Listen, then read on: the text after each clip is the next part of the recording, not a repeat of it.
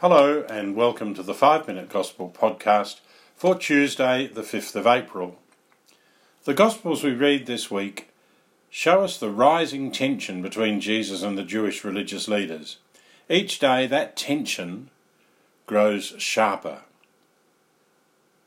and it will explode into the lifting up of the Son of Man on the cross. We are in the last days of Lent, and next week the Church invites us to walk with Jesus through his Last Supper, his suffering, death and his resurrection. Today, Jesus speaks about the difference between himself and the religious leaders of Judaism. They want to kill him, but he will die when he pleases. They accuse him of sin, but it is they who will die in their sin. They want to lift him up on the cross, but he will be lifted up in glory. They are from below, he is from above. They are of this world, he is not of this world. Twice in today's Gospel, Jesus uses a phrase. He says, I am he. We need to recognise that this is God's name as revealed to Moses. The Pharisees understood that, and Jesus using God's name about himself made them furious. Throughout his early life, Jesus experienced this tension from the religious leaders. In the end, it would lead to the cross. Jesus summed up that tension in his words today. He said, You are from below, I am from above. You are of this world, I am not of this world. Jesus opposed a world where God was excluded. As Christians today, you and I live in a world surrounded by values that often exclude God and faith. We're surrounded by values that often conflict with our Christian values. This tension that Jesus experienced is like the tension we can experience today. In our lives there can be tension, as Jesus said, between below and above, between of this world and not of this world.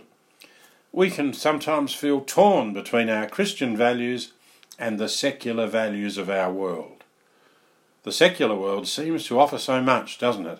So many good things to do, to have, to enjoy. Now, following Jesus was never easy for anyone. In our contemporary world, however, it may be even harder. Every day we're pounded through the media, advertising, the internet, and all the chatting and SMSs we do, with the message that getting is more important than giving, that we can and should have everything, that we have the right to the best and happiest life that we can imagine. It's easy to get sucked into wanting more and more and more of this world. Even without realising it, we can be focusing our entire lives, all our energies, our motivation on getting more and more and more.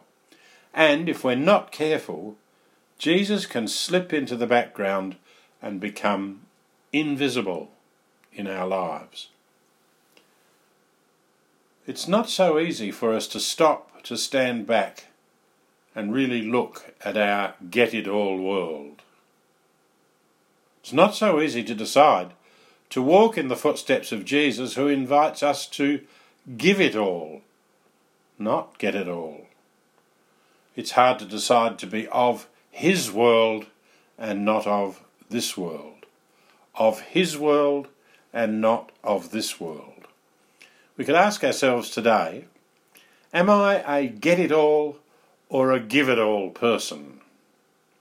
Do I want to be of this world or of Jesus' world, of his world, of this world or of his world? Do I compromise and try to get a bit of both, to keep a foot in both camps? We might let those phrases run in our heads today.